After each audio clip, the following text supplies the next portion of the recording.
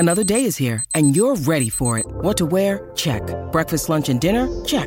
Planning for what's next and how to save for it? That's where Bank of America can help. For your financial to-dos, Bank of America has experts ready to help get you closer to your goals. Get started at one of our local financial centers or 24/7 in our mobile banking app. Find a location near you at bankofamerica.com/talktous. What would you like the power to do? Mobile banking requires downloading the app and is only available for select devices. Message and data rates may apply. Bank of America N.A., member FDIC. Hey, I'm Brian Hyatt, and this is Rolling Stone Music Now.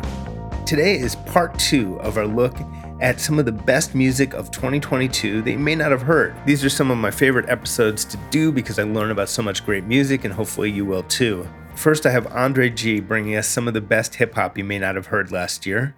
Then Julissa Lopez joins us to talk about some of the best Spanish language music of last year, and there's so much good stuff from so many genres there. And then Rob Sheffield joins me to go through the deeper cuts on his own list of 2022 favorites. I would say it's mostly indie rock, but with a few surprises in there. But let's get right to it. Here's my conversation with Andre G about some of the best unheard hip-hop of 2022.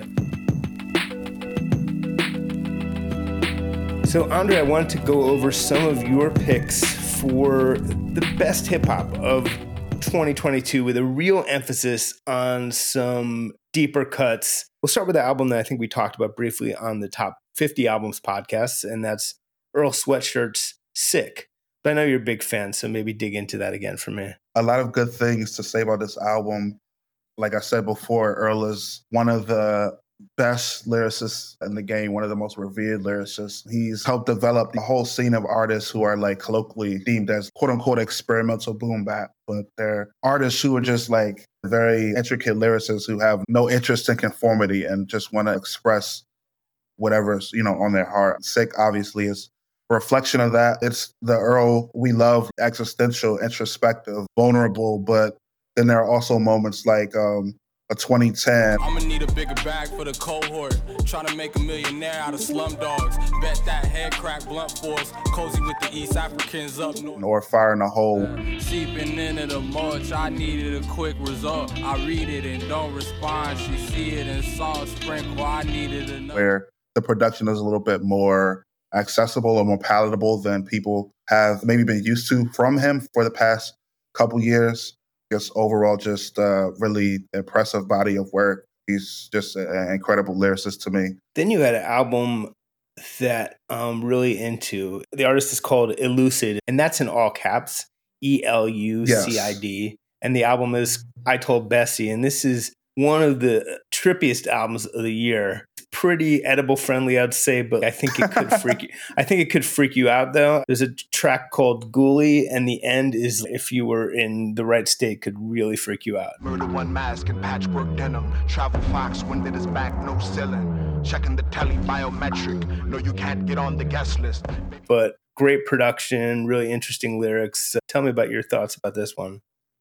Yeah, like you said, I haven't given it the edible test, nor will I ever, but not for me. But yeah, it's a very trippy album, like you said, very nonconformist. I always love albums that feel like a dream sequence when you listen to them like straight through, like you're just going into these different realms sonically. And Elucid is great at that, as are a lot of artists on Backwoods Studios or who release on Backwoods Studios. But I think not just through the production, is the way he approaches his lyricism or his songwriting, rather. It's not the typical, hook bar, or hook verse format. He's very spoken word with it almost. The nuggets that hit me, like I said in the blurb, like his lyrical approach is like a windstorm of just phrases and lyricism that envelops you. And then you'll hear like an adage like, oh, I've already closed the book of whatever, all the stories they tell us about. It's just like a widely encapsulating concept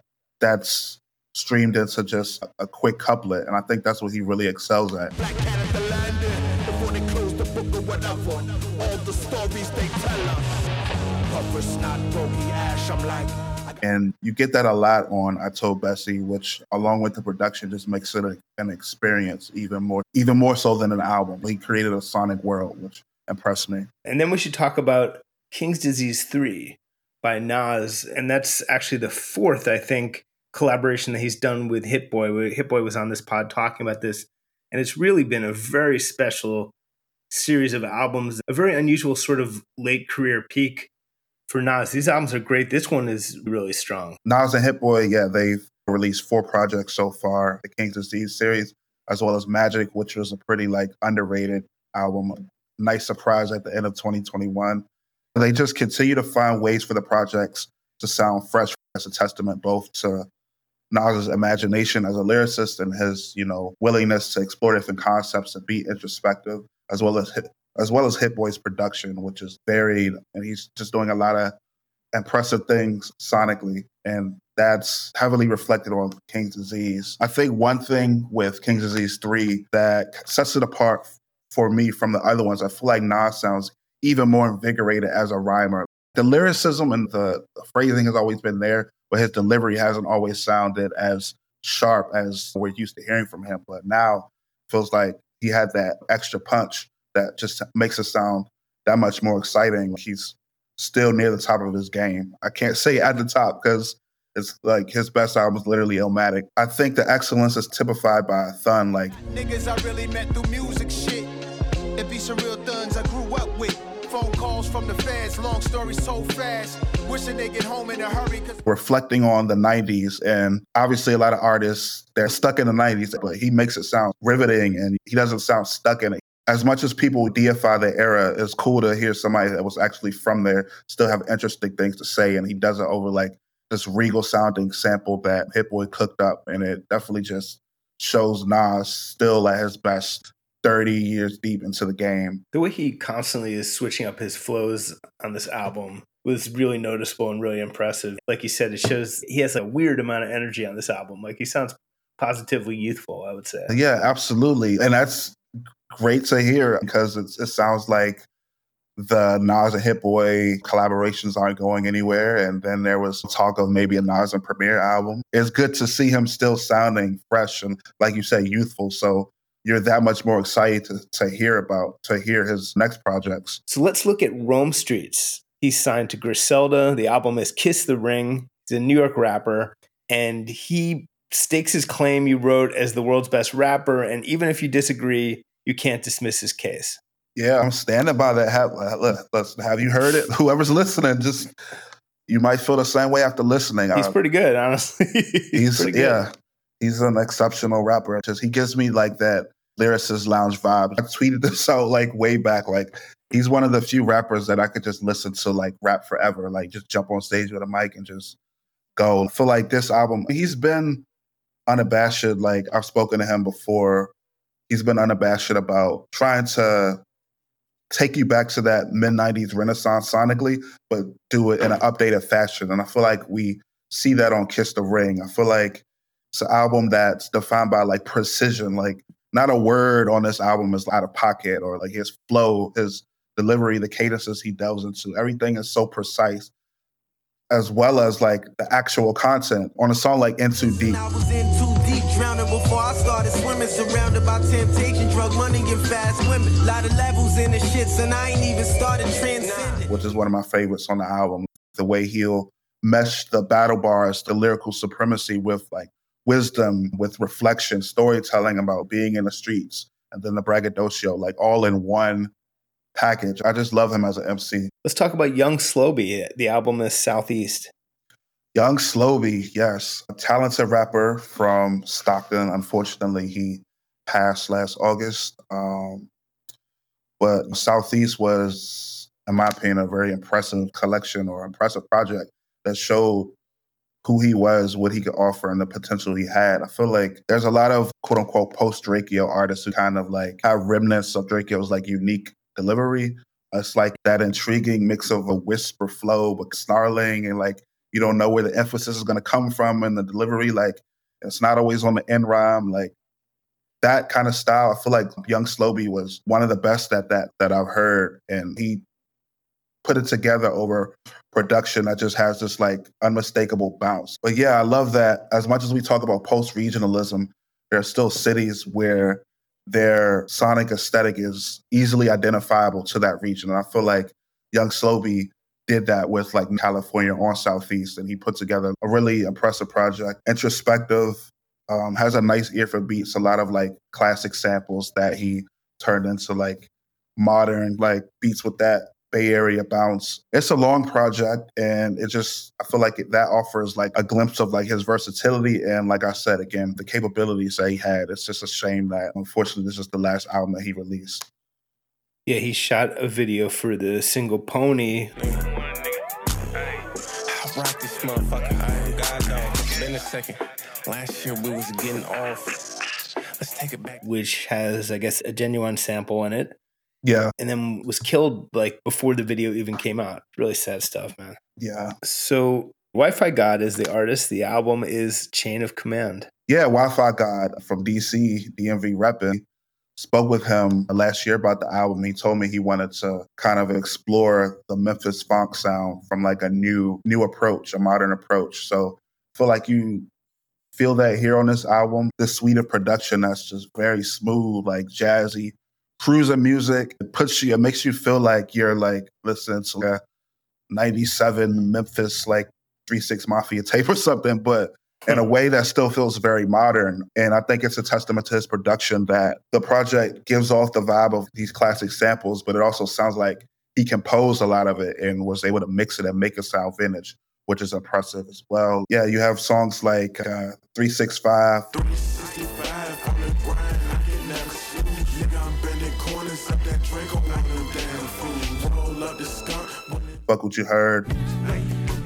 No, we paying money, nigga, fuck with you, we talk with you. No, we paying hundreds, nigga, fuck with you, you talk with you. Okay, Flying Lotus. I keep seeing trippy shit, like I'm watching Flying Lotus. Pull up with his hips to back, she was bumping Flying Lotus. I be spazzing off the brick. That just exemplify like why this album is great. Just like that classic Memphis like trap influence sound, the hi-hats, the drums, the gliding samples, lush samples, but in a new package. Then we have Ransom, No Rest for the Wicked, and he's been around a while. He's a veteran rapper at this point. One thing that's great about this area with the way the internet allows artists to just drop on their own terms, like you see a lot of artists who've been around for a while, like you said, like Ransom, who can just take their release schedule or take their career rather into their own hands. And that's what he's been doing over the past several years, especially. Like he's been probably one of the most impressive lyricists in the game. I feel like in that belt of Freddie Gibbs, Gritty Street Lane. And he released 3 projects last year, No Rest for the Wicked, as well as Chaos Is My Ladder with the producer Vidon, as well as Pain and Glory. You have songs like Making It. Life is what you make it, nigga. You gotta make it. Cause ain't nobody giving you nothing. You gotta take it. They said you was basic, a nobody, so face it. Overnight Success. Yeah, these niggas swear they created a lane. Soul sample spitting bars that relates to the pain.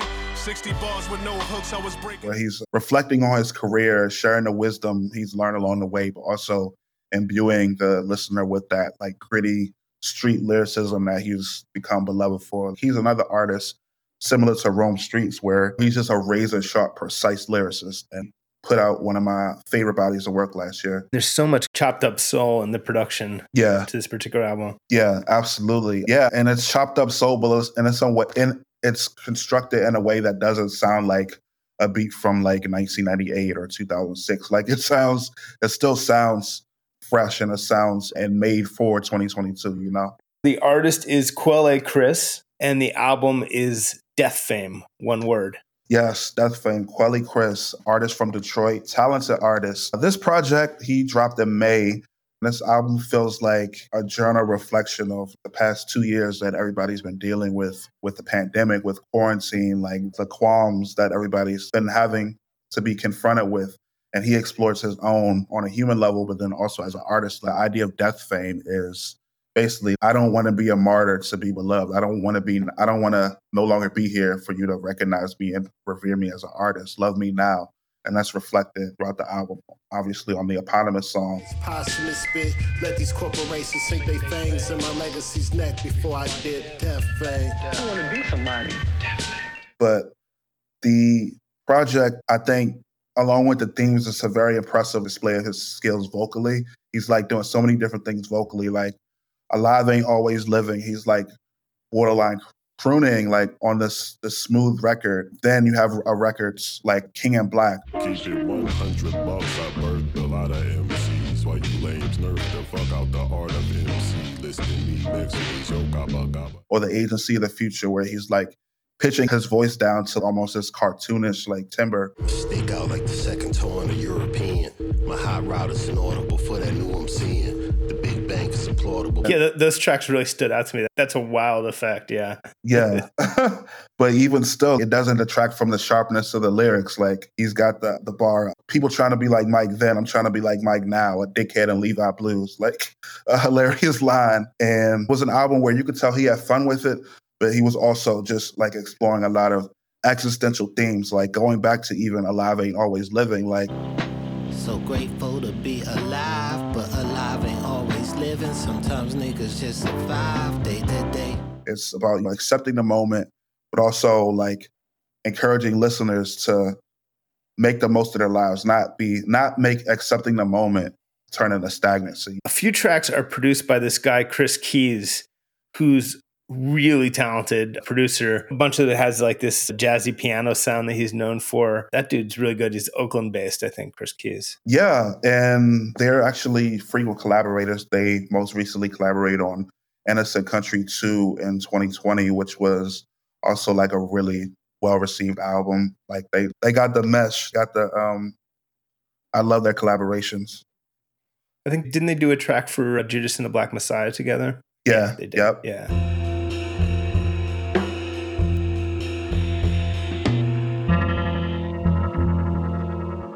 No Cap is the artist, and the album is Mr. Crawford. On first listen, I'll totally admit, as I was saying to you, this wasn't my favorite on your list, but I want to hear you make the case for it. Hey, I mean, listen, it's all relative. But yeah, I feel like I chose this for my list because I feel like No Cap is like an underrated artist in that kind of sphere of quote unquote pain rappers like the Polo G, Young Boy, Little Papas of the world, where it's like they have that kind of bluesy archetype that they infuse into like trap inspired production. It's introspective, like reflecting on their struggle in like melodic, like palatable music. I feel like he's a pretty young rapper. I feel like of a lot of the rappers of his generation, he's a pretty good songwriter in terms of like song structure that's reflected on the album. It's 21 songs. Not every song is going to be the best song ever on a 21 song album, but I feel like he shows his potential on the high marks of the album. He explores a lot of melody. He does a lot of interesting things with his voice, like on Go Realer. Diamond dance, I don't need a filter. Flawless will get the real ones. I came home and got some cheese. I ain't taking no pictures. Soon she get. I like that one. And he's also just very vulnerable about the toll of the streets and how that affects him. And you hear that on tracks like Vaccine.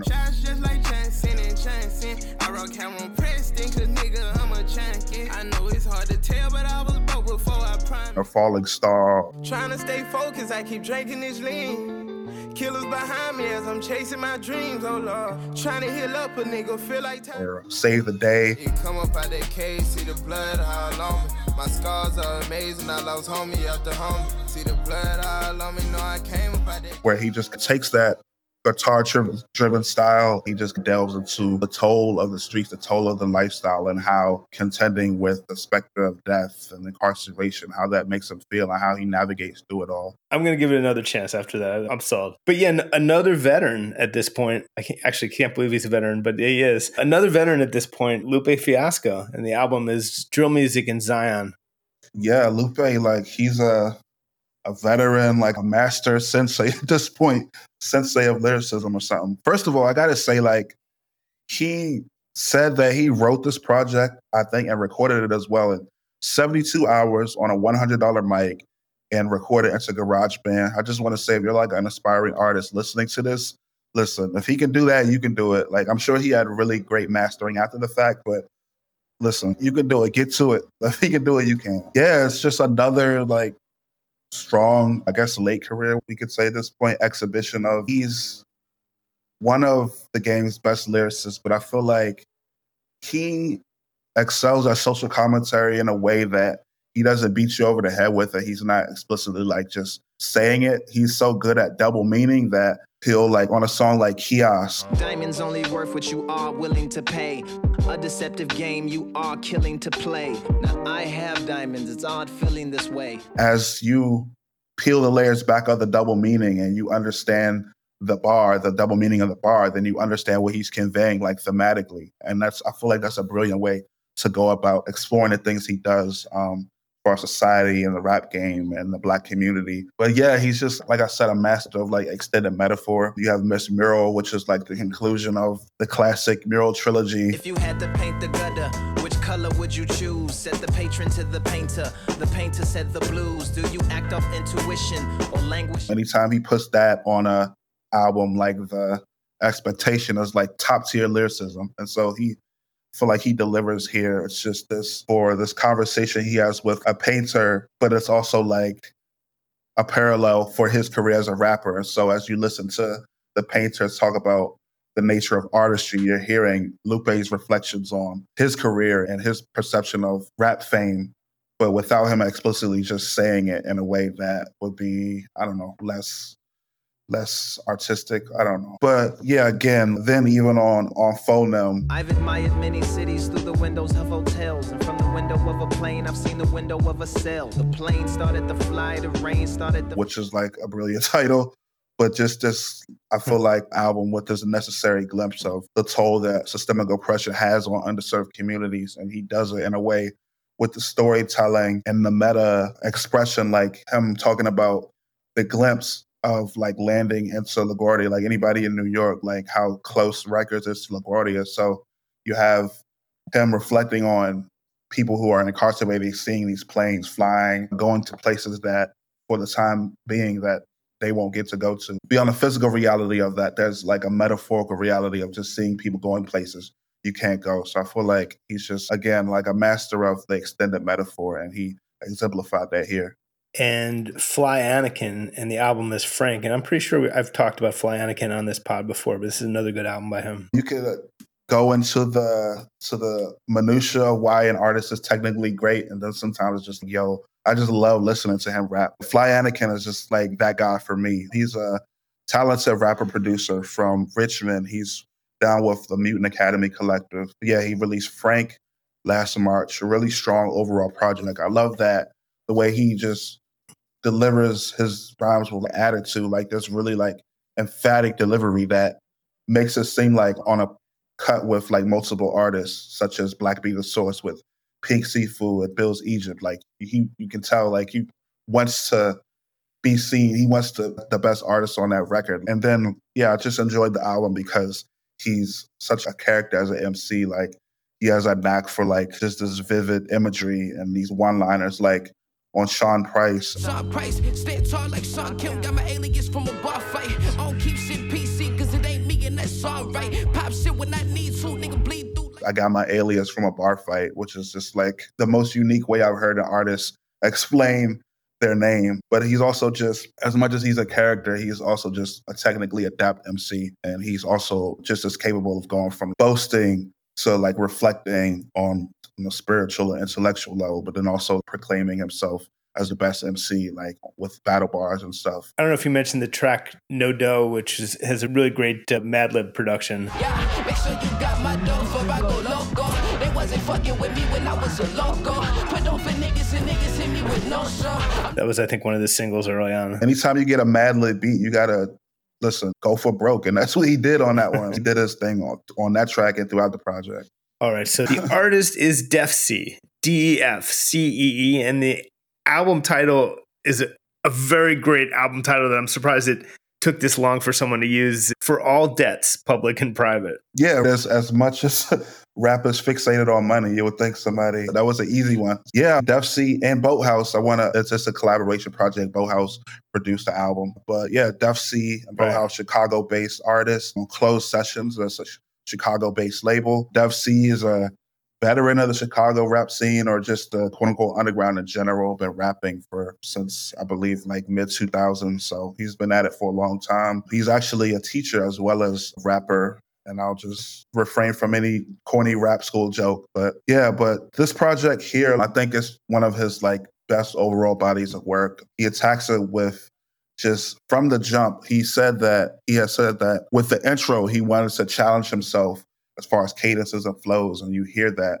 with the way he like commandeered the beat and really went into so many different pockets just on the intro, which just was a harbinger for what you would hear. Imitation's the lowest form of real love unless you put a meal up. Caught wreck, now let's build some. In a city where out-of-towners live for a couple years, hunting. Throughout the album, he just delved into this tenacious delivery and just assonance, but as technically adept as he was, he dropped in so many different reflections and glimpses of, his life. I feel like it's interesting because, like you said, money or finances or the chase or pursuit of finances has always been such a prevalent topic in hip hop, but he approaches it in such a relatable way. Like he's not talking about, he doesn't want to rob a bank or anything like that. Not that there's anything wrong with that depiction, but it's a more relatable reflection of the challenges of not having money as an independent artist or as a father. That really resonated with me. I mean, I feel like a lot of people in these economic times. But then you have a track like Moving Targets, where the target's not a rapper, it's the bag. Got my name on blast, like ankle monitors over low socks. There's hose water like colanders on the stovetop. Played the game and barely got it. You can go for yours, and you can want to be the best MC, and you can even want to outdo MCs. Like he probably vibed too on this album, but you don't have to go through your peers to do that. Then you have a track like Summer 06, just this flashback storytelling, like delicate as the youngest pride. Pulse skip like train wheels. I fell in love every other line. Name an intersection. I'll shove. Cruising through Chicago, trying to talk to this girl, but then he has the self-deprecation to admit, I have same amount of game as a rain delay, which is so clever to me. Then obviously like Boathouse just gave him one of the best, I feel like, soundscapes of all year. Like he just gave him this really cold, immersive set of beats. And it adds the pathos to C's lyricism and the kind of internal reflection he's going through throughout this album. I feel like they have an impressive chemistry, and it was demonstrated here. Track 8, Bubble Coat. Supreme clientele was my homework. Notepad had a Cuban links worth of code words. Wanted to rock bubble coats with the faux fur. One winter. It's a tribute to Wu-Tang and specifically Ghostface Killah and Raekwon, both in the production and in the rapping, which is really cool. Oh, yeah, that's awesome. See, yeah, like I said, he was trying to just do different things. As a lyricist, sometimes it's not just about, oh, I got the beat, let me just rap as well as I can. Sometimes you give yourself that conceptual North Star, so then that compels the best lyricism out of you. All right, let's talk about Chris Patrick and his album X-Files. Yeah, so Chris Patrick, really exciting artist from Jersey. He released X-Files last August. I talked to him about the album. He told me, I believe, that the album was created over an 18-month period, and he didn't actually have the crux of what he felt would be the X-Files concept until 11 months in. He was feeling like a lot of creative block about feeling, I guess he didn't know if he had much more to say as an MC, but then with most artists, you just go through life, and life experiences will obviously inspire you artistically, and that's what happened with him. He said he ended up rewriting a lot of the tracks through the process as well. Yeah, it's a very introspective project. He's culling through battling depression, grappling with what we're taught about masculinity versus what he wants to be as a man, or his qualms with the idea of success. And I feel like his greatness as an MC is exemplified with 2 tracks right next to each other. You have Useless. And it's about the 4th time this year I done thought about ending it all, but I'm scared to push forth on that trigger. In New York with my niggas, we don't really rock, but I feel like the source of my dances is... Which is a track where he's talking about ideation, feeling far from his dreams, dealing with substance abuse, like these really heavy topics over like these doleful vocal samples that comprise the beat. But then in Insane Staircases, he explores a lot of the same traumatic themes, but it feels like it's coming from a different mood, like a more churning, trap-influenced sound. I'm going insane again. I'm seeing an image of people who died in my motherfucking brain again. My shorty concerned, I picked up the herbs and I'm on the pagan again. And close my eyes, I've been losing sleep. Even like a different voice. He sounds damn near like another person. Like I said, it exemplifies like his versatility in a way he can just get into different pockets, get into different approaches. He showed that throughout the project here. Che Noir is a really great rapper from Buffalo, New York. Now, Griselda Records is also in Buffalo, New York, but she is not on Griselda. She just respects that lineup and was influenced by some of the sound of stuff on that label. And she released, I think, 2 albums last year, but the one you're talking about is Food for Thought. Yeah, Food for Thought, dropped in January. Yeah, she's, Buffalo-based, like you said. She's down with Trust Gang, 38 Special's crew. But yeah, like the upstate sound, they definitely have this gritty sound, that's gritty, soulful aesthetic that's been popularly identified with Griselda, but yeah, they're their own movement, actually. But yeah, Food for Thought, a really imaginative album, a project that she told me, I spoke to her about the album, that she created in part after dealing with a bout with COVID and also through grieving the loss of her brother. And a lot of that reflection makes it into the album. And every song title centers around a food-related idiom, whether that's table for 3. Alcoholic in our blood could turn a water fountain to bars. Triggers Kalia's soul fountain of stars. Look, I hate when niggas run their mouth. Water to wine. Or what's the process worth to you? I think about that question time and time again and draw back to Eat or Starve. Look, as a kid was wise, could be poor with the richest mind. They say penny for your thoughts, but I'm giving nickels and dimes. Wisdom bought when you old, but it's so. And that was an impressive way to keep the Food for Thought concept going. And I think Che Noir, for me, what makes her exciting as an MC is the way that she toes the line between like wisdom and being vulnerable, but at the same time still delivering hard like rap and still being gritty. I feel like that mesh is reflected on the project. How she's dealing with loss and her experience with grief, it permeates the project. And with Communion, she explores that concept with a song that conceptually shows her going figuratively to the front of the church, spilling on everything that she's been through. I tend to hide when I grieve. Losing my brother hurts so much that I cry in my sleep. I'm waking up out of my dreams every night in a scream, trying to find reasons. She intersperses those verses with like monologues from like a pastor that's delivered in like a humorous manner that kind of offsets the heavy tones of the song. I thought that was a smart addition. And she also produced 5 tracks on the album. She's an artist and producer. I feel like she's pretty underrated, but I feel like more people should just tap into what she has going on. Dense lyricism and introspection, but then also like the gritty, the braggadocious, the battle bars like you see on A Brains for Dinner. Never do dirt with your bare hands because they dusting for prints. If anyone witnessed this crime, cut off their tongue and their lips. Our appetite for eating rappers turn to beat the She goes like toe to toe with Ransom and 38 Special on Table for 3, or even Gold Cutler with Rome Streets. A couple of those are rappers that we previously mentioned on this pod, and she goes toe to toe with them. And I felt like that was really impressive as well. Yeah, I love this album. I was thinking about all the albums that I didn't get to write about or shout out in end of year season. There's obviously Boldy James. Ain't a nigga in my city that don't know me for trap.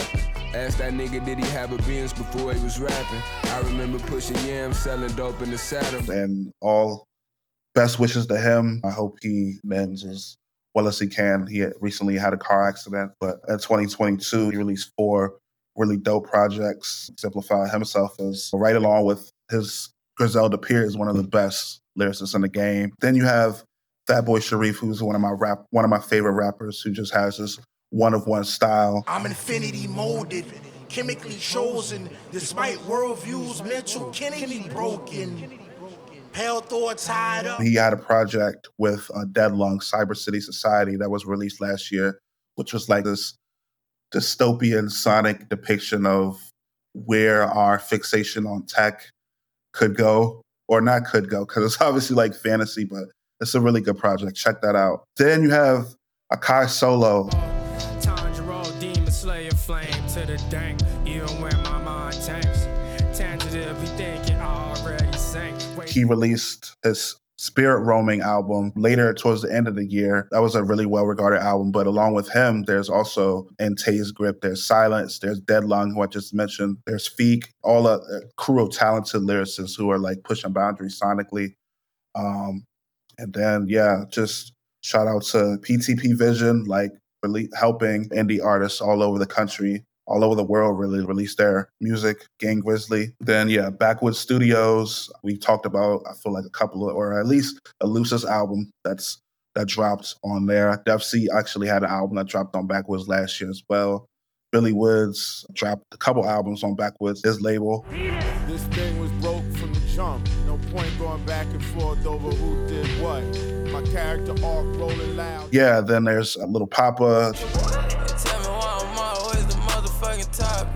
Papa in the mall, Papa probably went shot. Hey, you know he with some killers, Papa probably with Jamonte Ogbon. She just exposed what I was trying to hide. Bottle of rosé to the side, now tell me if it's time. Cheaters never win and lies are forgiven. Beautifully Black, Wrecking Crew. The left hand says go long, the right suggests even farther. Your logo 7 brethren, hard to see you as a starter. Nobody wanna die, but everybody wanna... Yeah, there's just so much good music in so many different directions last year. And I wanted to reflect that with my best or my personal picks. And I hope I did that. I appreciate you taking the time, man. Oh, yeah, likewise. Thanks for having me. So to go through kind of an amazing list of some of the best Spanish language and bilingual music you may have missed from 2022, I have joining me Julissa Lopez. Hello. Hi, Brian. How's it going? Not too bad. And before we jump into the deeper cuts, I think you did want to talk about some of the bigger music this year, because there's some people who may have missed even the big stuff. We're talking a year in which Latin music was projected to generate $1 billion and saw like a 35% increase in revenue. So it was a huge year. I think a lot of that was because of the Bad Bunny and Rosalia records. Rosalia, I say, being Spanish language album versus a Latin album, but those were huge. And I think what stands out to me about those two in particular is that they were really reflective of the broad experimentation and melting of genres that really happened across all genres of Latin music. Everyone is doing this in kind of a different way. But a lot of what I heard this year is just artists doing weird shit and like really committing. So you have someone like Bad Bunny mixing traditional rhythms and electronic music on a song like El Apagón. Puerto Rico está bien cabrón, ey, está bien cabrón. De Carolina sale el reggaetón y los hijueputas de Bayamón. And then you also have Rauw Alejandro, who made Saturno this year. And it came out a little later in the year, so I think some people might have missed it, but it's a great album that it's this homage to 80s and 90s club music and Latin freestyle. And it's just really different to what he's done before, but keeps this connection between reggaeton and electronic music going. Good one to play right there, I think, might be Cazadores.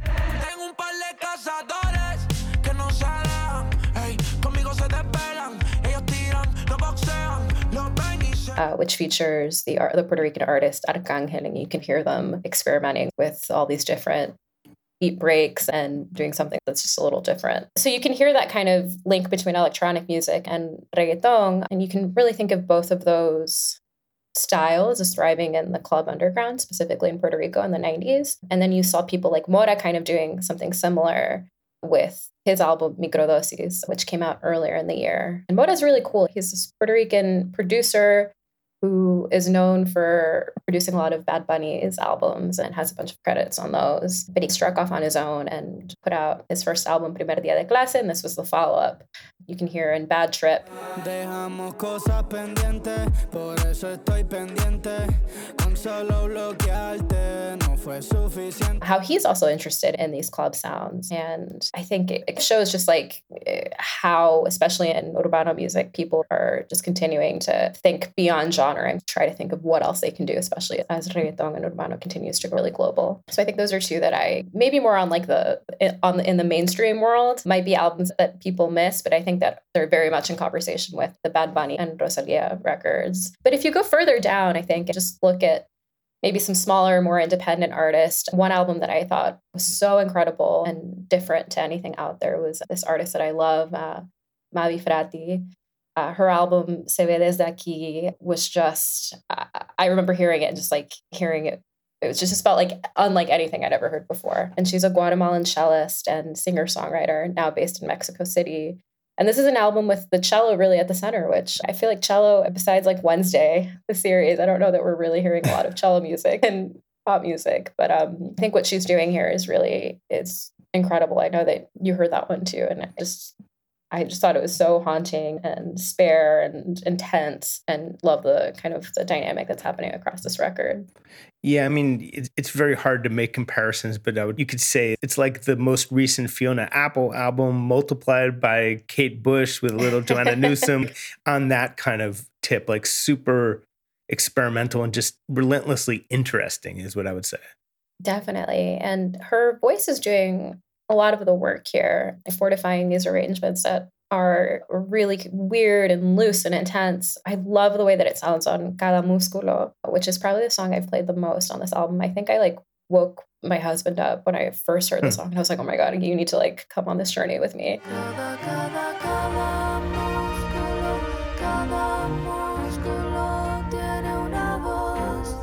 Because it's a song that, you know, is sort of building and building and building. And I think she sounds incredible on it. And her work is just so interesting. And she reminds me a little bit of Lucrecia Dalt, who also had a great album that, in the similar vein, is just very much her own sound and her own production world. And I think it just makes me really excited for everything out there happening in Latin music. There were a couple others that you put under the category of, and I'll just quote you, weird experimental shit, which was, I like pretty much all of this stuff, but maybe take us through some of those other ones. Sure. I was a really big fan of this kid. He's from the Dominican Republic, and he's a producer that's been on the rise for a while. I think he really embodies the energy of what's happening in the Dominican Republic with these younger artists making a lot of their own sounds and songs. The Dominican Republic scene right now is really known for dembow, which has gone insanely global over the last few years with artists like Tokischa teaming up with J Balvin and Rosalia. And you can hear it. It's very much the backbone of this album and of Medio Piquis' music, but he's bringing so much other stuff into it. And I think he's freaking brilliant. He works often with this other kid, Diego Raposo, that I'm a really big fan of, who's another sort of young, rising creative genius. And on this album, they worked together a few times, including a song I love called Ahititi.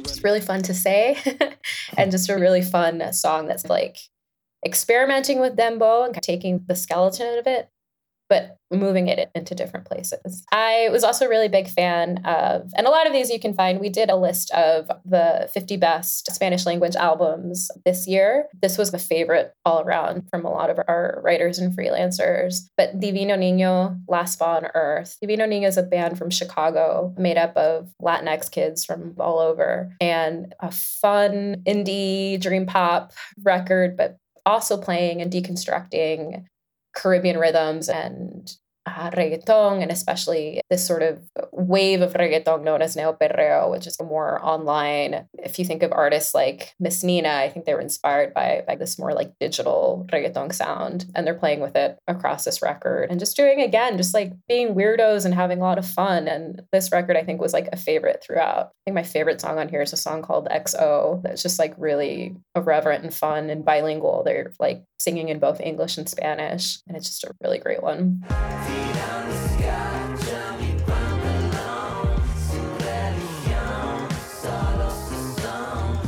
Then you had a category that you called regional. Yeah, I think what I would say is that Mexican music was huge in 2022. It's been on the rise for a long time in terms of genres within Latin music, but you saw it grow in a really big global way this year. In April, there were major Coachella sets from Banda MS and the mega band Grupo Firme. You had the band Eslabón Armado release this album called Nostalgia, which was the first album of música mexicana or regional music to reach the top 10 on the Billboard 200. And I think we kept seeing it grow. And a lot of the genre has been really pushed ahead by a wave of incredibly young artists. Like they're all like within the ages of like 15 to 20. And they've been leading a subsect of música mexicana, that these like sad acoustic ballads that have taken a lot of urban influences and maybe some of the cadences of rap and hip hop, while seeing that really traditional backbone in traditional Mexican music. You see that in the music of Natanael Cano, who released his album Nata Kong this year. Natanael is kind of the poster child of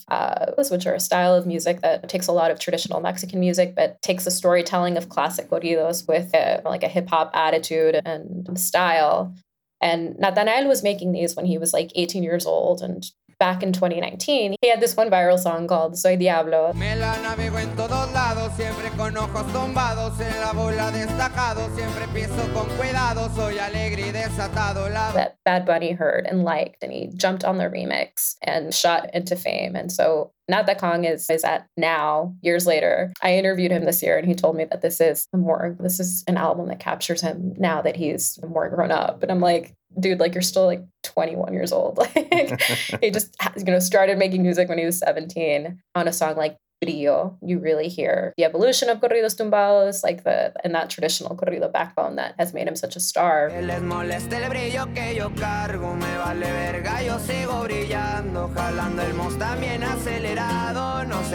I would also say on the more established end, so you have a young artist who are making waves in this genre, but you have the old school artists still having a huge moment in Música Mexicana.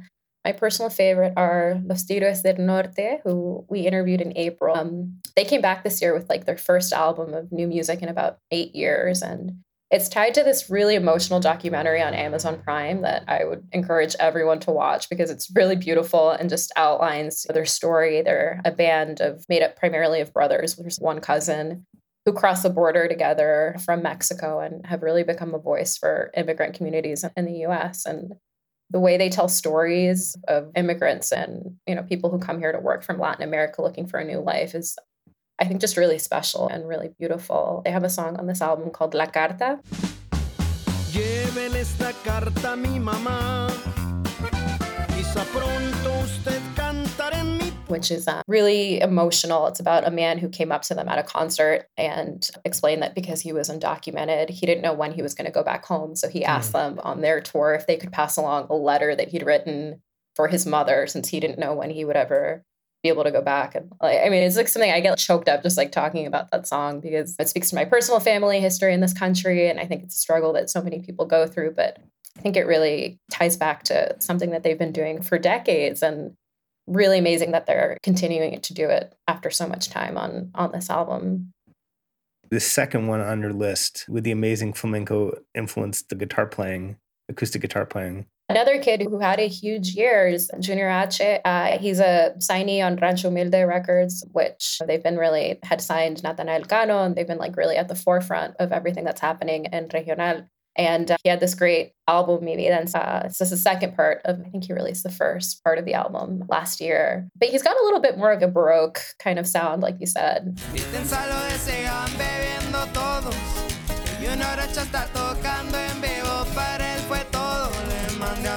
But still, his style and the way of writing feels really fresh and young, even though he is pulling from more of these traditional influences. Just another really great record kind of in this realm that really shows how far, that music is coming and how much new energy there is there. It's just absolutely sick acoustic guitar playing on this record. I can't recommend it enough. Really amazing one. And it's set up so this one, if it's just him, then he's playing two guitars, one in each channel, or I don't know if he's got someone else playing I think there's somebody else. Okay, yeah, that's what it sounded like. Yeah. It sounded like two guitar players just grooving off each other. And what's really cool is for the whole album, it's set up that one guy is on the left and one guy is on the right, and the far left and the far right. And it's a very unusual setup to have that kind of going through the whole album. And also really great album cover with just hands sparking an enormous joint over some mountains. So it's the album cover of the year as far as I'm concerned. And now you have a list of some really great and interesting singer-songwriters doing a bunch of different things.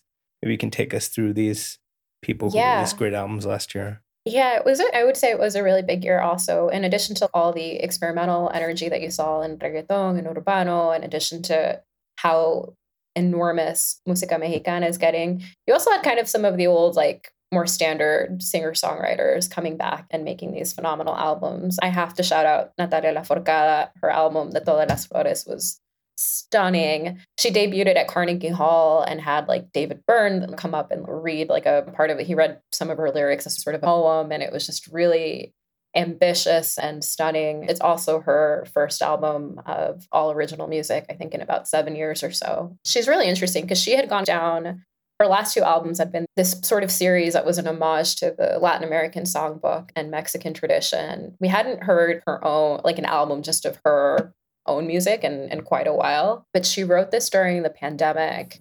And so a lot of it is about she has said that she was thinking a lot about life and death and the cycle of death and processing a lot of different things. So weirdly, it's sort of a dark album, but also with this feeling of rebirth. And I think you can hear that in all these different genres and sounds that she's playing with.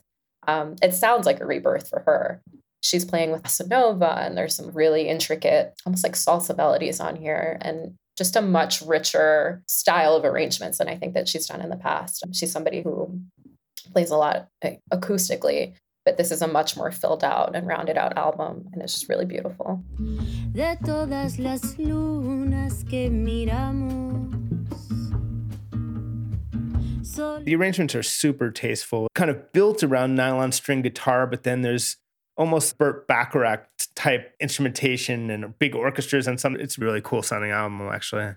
Yeah, and she's a phenomenal songwriter. So much of it, too, I think you can, in her songwriting and the stories that she's telling on the album, it feels so tied to nature and the natural world. She has one song where she's just like singing to a bird that she saw in her garden. And she's got this like whimsical, she's like this elfin fairy woman who lives and creates off in a corner and then comes back and has this gorgeous, bountiful album of incredible music. So I'm a really big fan. I love what she did on this album.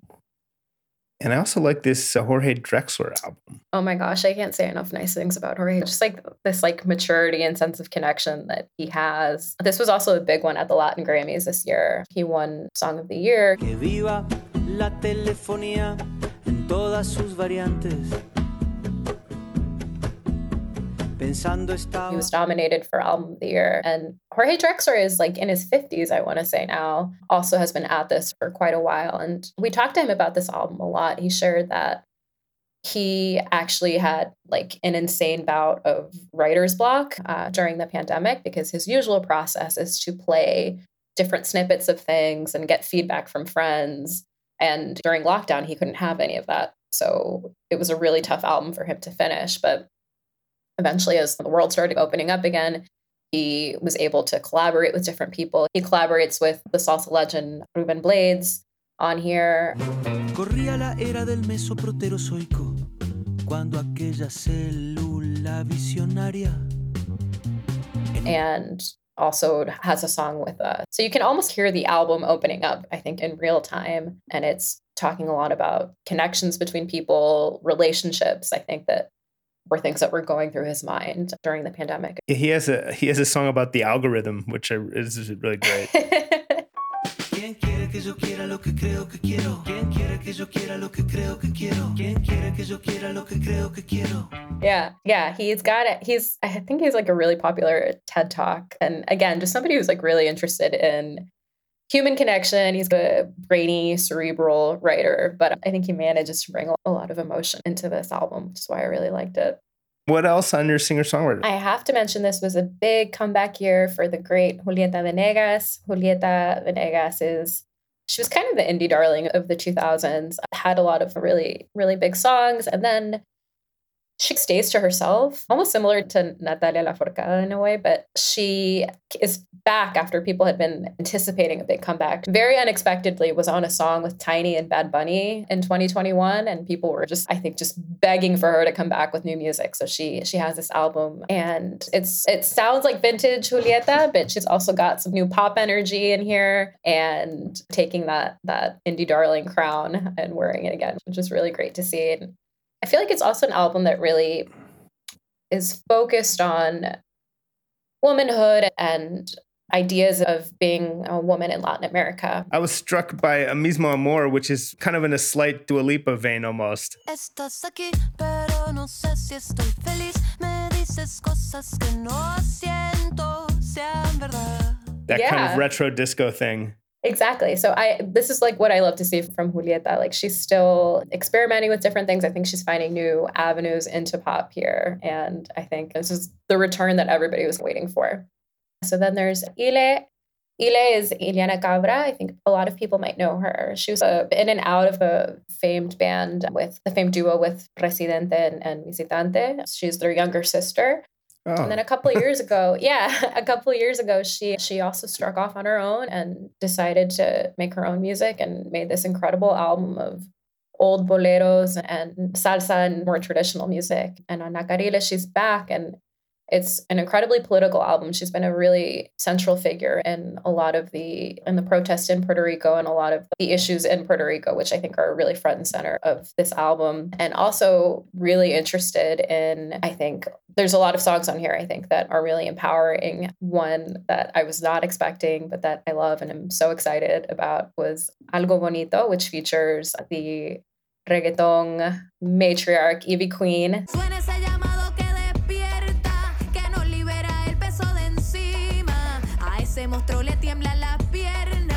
Wouldn't have put the two of them together, but it works so well on this album. And again, just like a really powerful one from her. We, of course, featured your interview with her brother on this podcast last year. I forgot about that. I wanted to actually shout out track 5 on that album. Lo que yo quería. Me vendaste cuando estaba por ver el precipicio que escondía detrás. Me confundiste cuando... Yes. To close out, you had 3 artists, 3 albums that you characterized as cool newcomers. Yeah.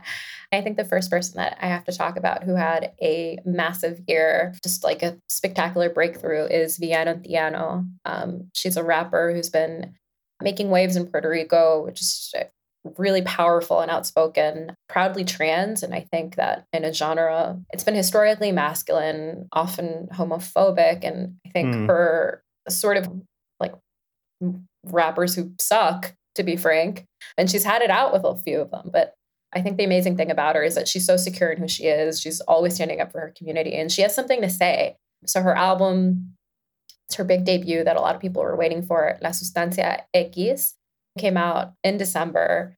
It's full of her flexing and being a boss and being an incredible rapper, but she also has music on here that's speaking out against femicides and against violence against women and trans women that has been on the rise in Puerto Rico and in the Caribbean. And she has songs that are specifically honoring queer club sounds and LGBTQ history. I think she's going to have an amazing career. She's already been shouted out by Bad Bunny. I'm a big fan of Mujer, which features Ellie, and it's kind of the most political song on the album. And then I think probably the song I'm the biggest fan of on here is Kaleidoscopica.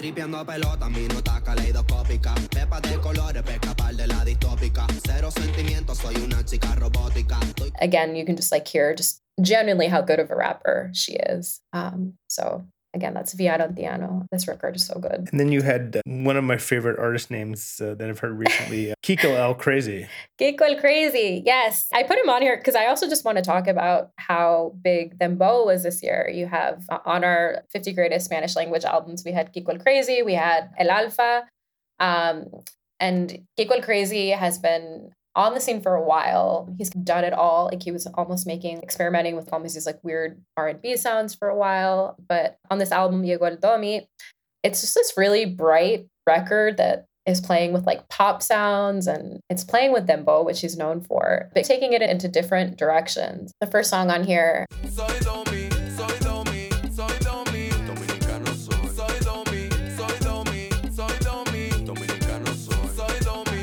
he told me that when he was making this, he was thinking about classic singer-songwriters from the Dominican Republic, like Juan Luis Guerra, and was trying to imitate those guitars and that sounds.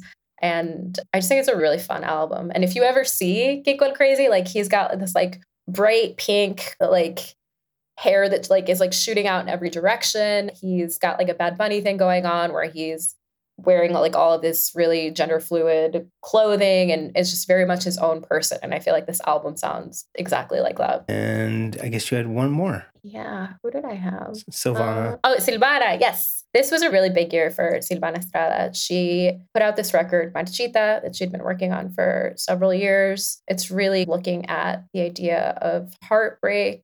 And again, she's just a really fantastic songwriter. And what I love about this album is that it's really stripped back. There's not a lot of sounds on here. It's really led by her voice and acoustic sounds. And I think people were just really blown away by it. Kind of a historic moment, tied as Best New Artist this year with the artist Angela Alvarez. They were both recognized as the year's Best New Artist, I think just because like nobody could decide between these two women. Angela Alvarez is a singer-songwriter who's 95 years old, and Silvana Estrada is just like in her early 20s. but I think she just really made a bid for her sound. And I think it's just like such a delicate, careful songwriter. She grew up, her parents were both instrument makers in Veracruz in Mexico. So she grew up around instruments being made and tuned all around her. She trained in jazz and choral music. And then I think you hear all of those influences on this album. Tengo tres caras posibles, tú me las quitas todas. Tengo una risa con So yeah, that's another one that I'm a really, really big fan of. I also want to shout out just a couple other records that I really love. Sure. There's Flavor Colectivo with Horas Doradas.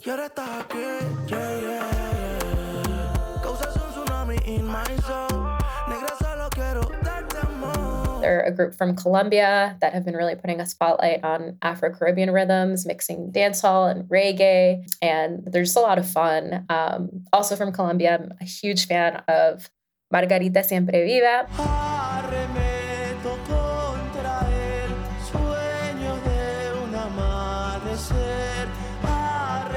They're sort of like a kind of a post-punk rock band from Bogota.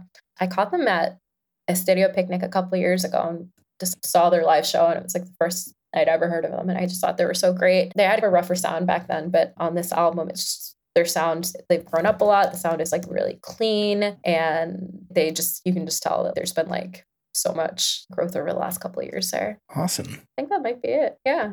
That's a lot of great music. Thank you so much for taking us through it.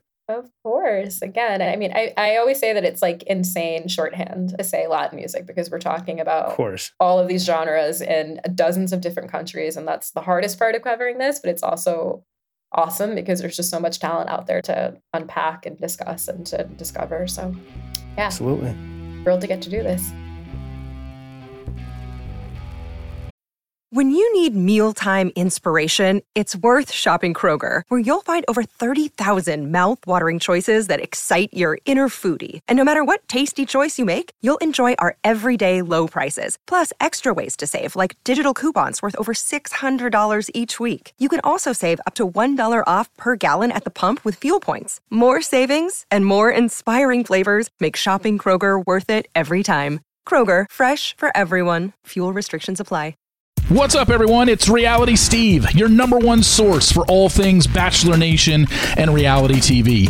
Every day, I'm giving you the behind-the-scenes juice and your info on all your Bachelor Nation stories, and also interviewing some of your favorite reality stars. My name has been synonymous with spoilers, but I'm so much more than that. Give me a listen. The Reality Steve Podcast, part of the Believe Network. Just search BLEAV on YouTube or wherever you listen. With you, the genre really is, I would say, Rob Sheffield. You did a list on our website of your top 20 albums of 2022, and not all of them are under the radar. Today, the theme is under the radar, so we're going to skip the better-known ones, or the ones that were on other lists. I guess I would actually go to number 18, which is hardly an obscure band, but it's not an album that got perhaps a ton of attention this year. It's the long-awaited return of the Yeah Yeah Yeahs, and the album is called Cool It Down. Yeah, the Yeah Yeah Yeahs did a fantastic record this year. Not exactly out of nowhere. The amazing thing about this band is that they figured out really early what bands usually destroy themselves by not learning, which is the way you stay together as a band is give each other lots of space and do it when you want to, not because it's time to. And so they do a ton of side projects in between. At this point, they take years between records, but this way they've never made a bad one.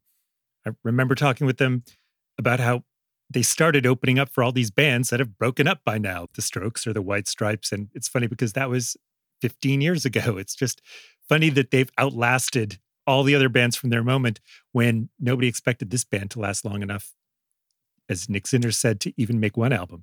Blacktop is a phenomenal song.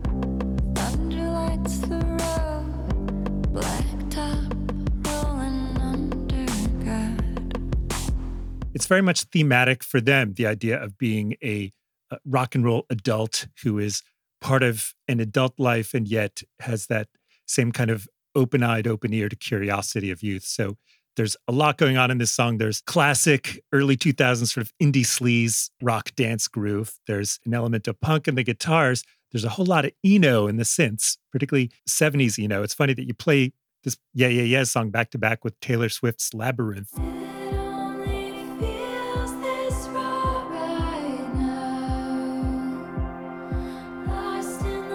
It sounds like they've been listening to the same Eno songs on Another Green World, but it's completely fantastic. And it has that great part where she stops and recites a bit of Dylan Thomas's poem, Fern Hill. And it makes him smile because Dylan Thomas was a Welsh poet who came to New York so he could drink himself to death in the bars of the West Village, whereas Brian Eno is an English guy who came to New York to get crazy amounts of sex in the bars of the East Village. So it's this beautiful celebration of New York as this place where all the pretentious freaks from all over the world gather. Where Dylan Thomas and Brian Eno met in the bathroom once, right? Yeah. Shout out to Lizzie Goodman.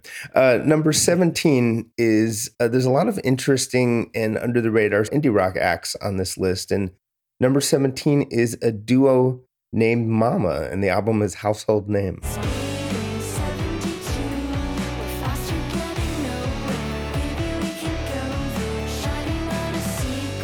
Yeah, Mama are a phenomenal band. I heard them in the classic rock and roll way, which I was sitting in a bar in my neighborhood one night, Lake Street in Brooklyn, and this song was playing, and it was so good that I went up to the bartender and I was like, you got to tell me who this band is. And it was Mama, M-O-M-A, and it's two women who are still teenagers, I think, or at least they're barely into their 20s. This is actually their second album. And they have a phenomenal guitarist producer boy who is in the video. They're really rolling around like a trio. It's funny to see the video is almost like they remade the Smashing Pumpkins 1979 video. The sound is really fantastic grunge, for lack of a better word. I'm sure as a guitarist, you could point out the elements of what pedals they're using to get that amazing kind of quasi-shoegaze sound, but really big-hearted, big noise kind of rock and roll songs. And number 15, it's similar to the Yeah Yeah Yeahs in that it's actually a big name, but it's hard out there for a veteran artist of any genre. And number 15 is Black Star. They came back and made a record called No Fear of Time. I love this Black Star record enough to actually listen to it, which they made it very hard to do. They didn't release it on any streaming services or as a CD. To get it, to even hear it, you had to sign up for a podcast app, which is really a beautifully self-defeating way of releasing an album that's a 90s flashback in a way that makes it a sort of beautiful self-sabotaging celebration of the most self-sabotaging generation. It's called No Fear of Time, and it's these two 90s MCs from Brooklyn in the underground era of Raucous Records. They made one fantastic collaboration in 1998, and it's one of the most enduringly poetic of hip-hop albums from that era. And lots of us over the years were waiting for Black Star to get back together and do this album again. I think a lot of people who were waiting for this record felt underwhelmed by it at first because they were expecting something cataclysmic, like an apocalypse or a revelation or a renewal of their life. It's really these guys saying where they've been, saying what they're looking forward to, collecting their philosophy of music and life in one place to pass it on to the future and whatever comes next for them and whatever comes next for us. There's a beautiful moment in the greatest track, the last track, No Fear of Time. Keep on, float on, no fear of time, float. Where they say, we assemble an arc and just float on. And that's really what they did in this album. They assembled an arc of music and poetry and hip hop philosophy. A fantastic ending to the album is they have the legendary late great writer, Greg Tate, who died around this time last year. And they have a spoken word piece from him on hip hop artistry playing over this amazing Mad Lib 70s funk style beat. And so the song just grooves out with Greg Tate giving this speech about how hip hop completely changed the culture's idea of Black creativity. And it ends with Greg Tate saying that the thing about MCs is they have phenomenal memories. And it just ends on that, just with Greg Tate's voice going, phenomenal memories, phenomenal memories, phenomenal memories over and over again. is a really kind of beautiful summary of a hip hop spirit that began in the 90s and has never really died out. And number 14 is a very noisy album. I listened to this a bit. Water Damage's Repeater. Yeah, Water Damage, noise collective from Austin. Certainly don't want to oversell this record or give anyone the impression that it's easy listening in any sense or that it's even conventional music in any sense. It's basically wall-to-wall psychedelic guitar and other noise. They have usually 2 drummers, sometimes 3, honestly, maybe 4, depending on maybe when there's a spare drum kit and someone goes out for more beer and comes back. It's a very loose collective and absolutely emphasize the sort of Velvet Underground, Sister Ray type of just revelation through repetition. To me, it's a beautiful record and it's one that I can listen to. It's totally beautiful in that extremely ugly kind of way. And it's a fantastic just noise record you can listen to all day. It's funny that it's got a 20-minute noise psychedelic freak out on side 1.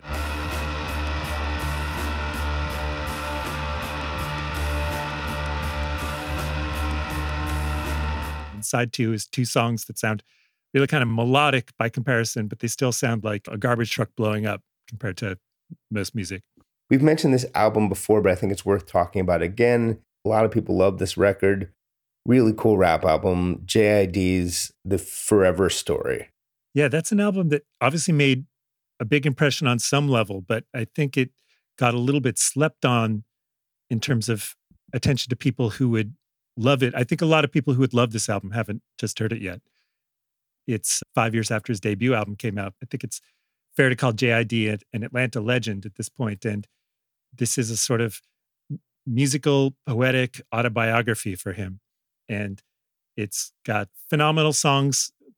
I really love System, which is a song about his long, complex relationship with his sister, who he's often called the most supportive person in his life. They have a lot of issues. Amazing, just incredibly candid and beautiful rhymes about having Zoom get-togethers with siblings and feeling distant. It's very attuned to the fine details of a brother-sister relationship over the years and decades in a way that I just haven't heard done in any kind of song before. It's a really beautiful song. System, the whole album is great. I think JID generally gets slept on, but he's one of the most phenomenal MCs. It ends with 2007. Yeah, 2007, cold dropped to come up. I was in high school playing corner. I never dreamt of mumbling words in front of hundreds. Studying plays all summer. It's a song called 2007, where he's rapping about how he was a kid in 2007 and he hears J. Cole and it blows his mind. It makes him want to do something with his life. It makes him want to be creative. It makes him want to be an artist. And you have J. Cole coming in on the track saying, dude, really? You were listening to me then? And you got this away from it? Because I thought I was doing this. And then JID's dad comes on and joins the track and he says, you know, you're a weird kid. I've never heard a song quite like 2007 before. Yes, and whenever I hear a song called 2007 and it's about how someone who's currently a star was a child at that point, I have to remind myself, no fear of time. And no fear of time, exactly. I think Black Star. We assemble an arc and just float on. That's right. That's all we can do. Number 10 is the band Ribbon Stage, and the album is Hit With The Most. It's a trio who live in Portland. They bang this out in a week. It's a fantastic guitar band. It's funny. I saw them this summer, their very first live gig, because they started during the pandemic and they didn't play out. And so the first time they played a live show was this summer and they were opening for Bikini Kill, which talk about a high pressure debut. But it's a fantastic punk rock record with the bassist and singer Annihilator as a name. And she's singing about going through a breakup, listening to the Velvet Underground, listening to Mo Tucker solo records, like Playing Possum, which is the name of the song.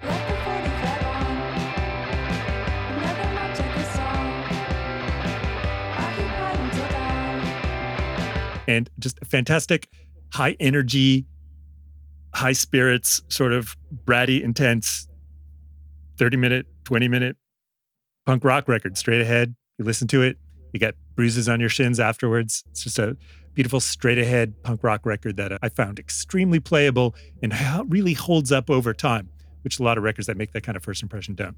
But this, I think it's a grower. So I'm excited for whatever Ribbon Stage you're going to do next, but I just love this record. Real quick, where did you even find these people? Ribbon Stage put out a tape last year, which was a phenomenal tape. I think it was in 2020 because I was listening to it a lot at the time of Evermore. So at the time that this tape came out, I was going on walks with my Walkman, listening to Taylor Swift's Evermore and the Ribbon Stage EP, switching tapes. And they both sounded fantastic. And they were both high energy, youthful angst that could really relate to. So it's funny that those tapes are really linked for me, but Ribbon Stage are just fantastic. Number 9 is Sudan Archives, Natural Brown Prom Queen. Sudan Archives, such an amazingly diverse record that takes a lot of different pop styles together and blends them in a really creative way. It's got a very sort of sonic syncretism that's going on between the rock stuff, the pop stuff. There's African folk music. She's a traditional violin player, but it's sort of a self-produced and really just totally self-realized musical autobiography. Brittany Denise Parks is her name. She's the one who is Sudan Archives. She's a violinist. She's a producer. She's a songwriter. And the songs, they have a lot of sort of gospel touches and hip hop touches and R&B touches, along with the sort of African folk traditions that she messes around with and involves into her sort of musical autobiography. Selfish Soul is a phenomenal song. Okay, one time if I grow enough, am I good enough? Am I good enough? Now time I embrace myself and soul. Time I feed myself this. That's a song that comes on and it sounds like on another planet, this would be a top 40 hit. It's just immediately soulful and melodic and just grabs you right away. And it's really just the way into this record, which is just full of surprises. This is a record you can listen to for months and months and keep noticing crazy details that you missed the first few hundred times around. Number 8, and it's not uncommon at the end of the year for there to have been a very good album by Craig Finn that perhaps didn't get enough attention. And this one is called A Legacy of Rentals. And Craig Finn is, of course, the frontman of The Hold Steady, who's been making a bunch of solo records. Yeah, it's really kind of amazing. He began making solo records really just around 5 years ago after The Hold Steady had already established themselves. They're doing their 20th anniversary show in a couple of weeks. And they are phenomenal because when The Hold Steady started, they were already grown-ups. They were already dudes in their 30s who had been in other bands. And this band really started as a sort of musical autobiography for them. I realize I'm using that term a lot today, but I relate to those kind of storytelling impulses in pop music. It was really after The Hold Steady were around for years that Craig Finn, the singer, started making his really distinctive and different solo albums. And it's funny that he's made 4 of them at this point, and they're all good, but they're all really wildly different. Until now, my favorite one was We All Want the Same Things, which came out in 2017. And that was an album that really sounded hugely influenced by Bob Dylan's Time Out of Mind, which is a record that you think that people are going to be imitating a lot more in the future than they're imitating now. But a really amazing sort of spooky post-folk, post-punk sort of sound to take up. And this album, it's really different because it's just plainly beautiful. Honestly, when I heard the first song and I heard strings, I said, this is a Craig Finn record.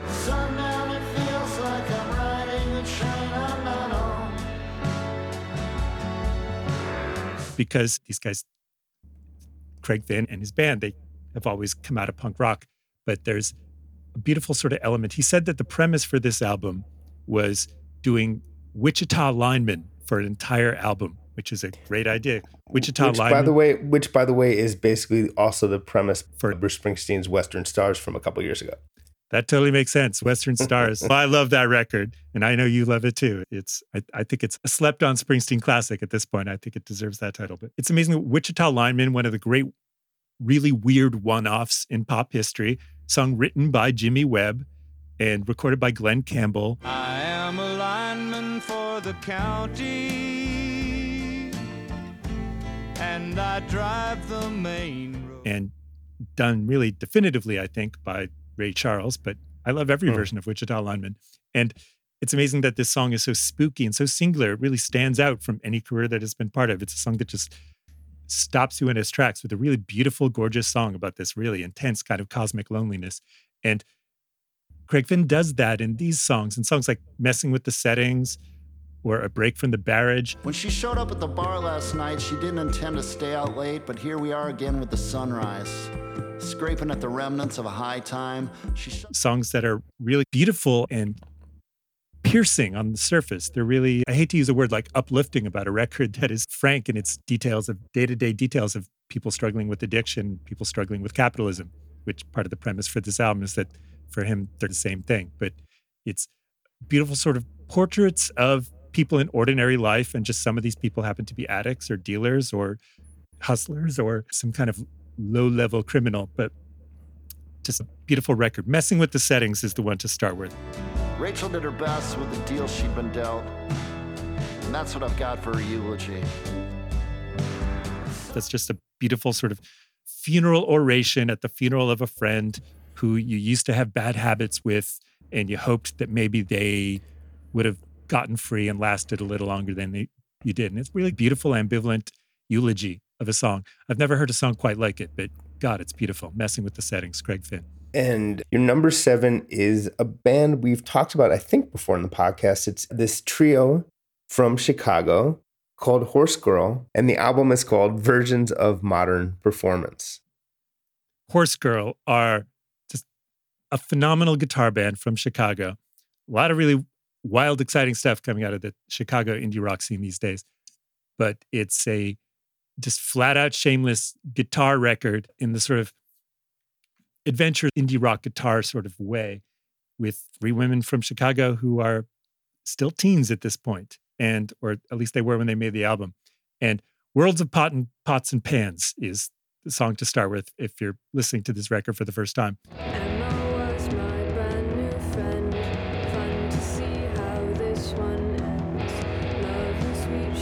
It's just a phenomenal sort of song that's a sort of introduction to their world and their style of music. But they write really funny, take no bullshit kind of lyrics and sing with a sneer. The guitars have an element of beauty in the clang. It's really amazing. Lee Ranaldo and Steve Shelley from Sonic Youth play in one of the songs, and that's definitely a starting point for this album. Yeah, how did they hook up with them? Do you know? I don't know. I think probably they heard Horse Girl and flipped and wanted to be part of it. It's one of the times I saw them this year, they were opening for Pavement. And it was funny, the Pavement on stage were talking about how amazing Horse Girl were.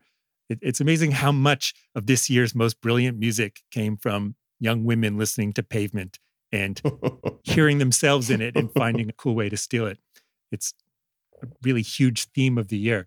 But Horse Girl, just a phenomenal band. They're very recommendable for me. I find that people that I think would like Horse Girl, when I tell them to listen to it, they genuinely like it. It's a record that connects with who it's trying to connect to. And the last of the low profile stuff on your list that we'll talk about, because there's some very high profile stuff on the list as well. Number 5 is a beautiful album. The artist is Victoria Vark, and the album is The Parts I Dread. Yeah, this is an amazing album, a very soft-spoken but really emotionally insistent kind of record from Victoria Vark, who is a singer-songwriter, and she has sort of a nomadic life. I think she's based in Iowa at this point, but she's also got songs about living in the East Coast, the suburbs, Jersey, Brooklyn, Wyoming, Paris, all these different places that she's lived. And she is a bass player, which is funny for a singer-songwriter who composes these songs, but I think that's why they have this sort of soulful depth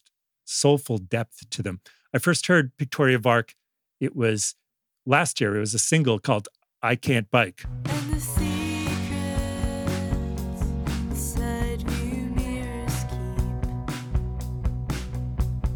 Which I completely loved. Had this really fantastic sort of aggressive guitar solo at the end. And you know me, the combination of guitar solos and actual emotional content is a sort of unbeatable combination. It's when that combination comes together, just nothing can top it. But Friend Song, which is a very beautiful song on this album, it's the quietest one, the most personal one.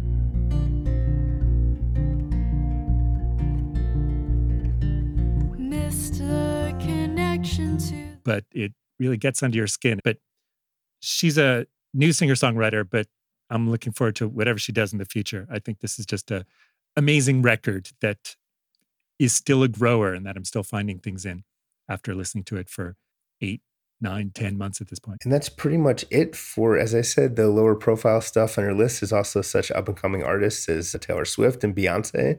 You all should check them out if you haven't at this point. I think they're going to make it. Yeah, they may. They may. Another indie album that I love this year that got slept on was the Sour Widows, who are West Coast guitar rockers. they have very elegiac songs. One of the band members lost their longtime partner, and really candid songs about grief in this really youthful, noisy guitar clang that nonetheless has these real grown-up emotions evoked by it. The most amazing song is called I-90. That's the one to start with.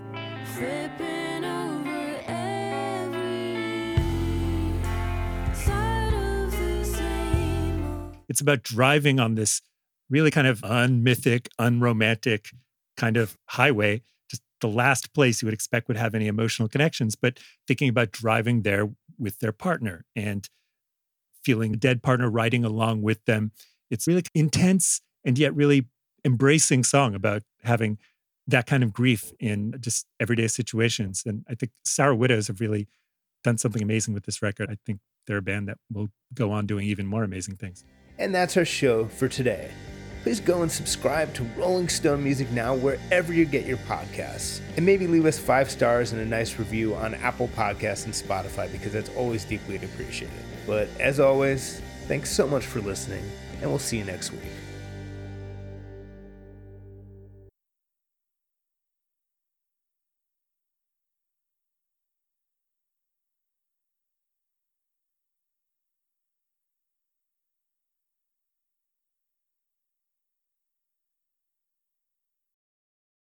Welcome to Talkville, the ultimate Smallville rewatch podcast. Guest star Sarah Carter as Alicia Baker, although I didn't really work with her a lot. But Tom did, and they had some real big smoochy scenes. Yeah. Can we talk about that? Could there be any more sex? What was a 3-page makeout scene that just kept going? Good Lord, we get it. They have chemistry. Jump in now or catch up on any of the past seasons of Talkville on YouTube or wherever you listen.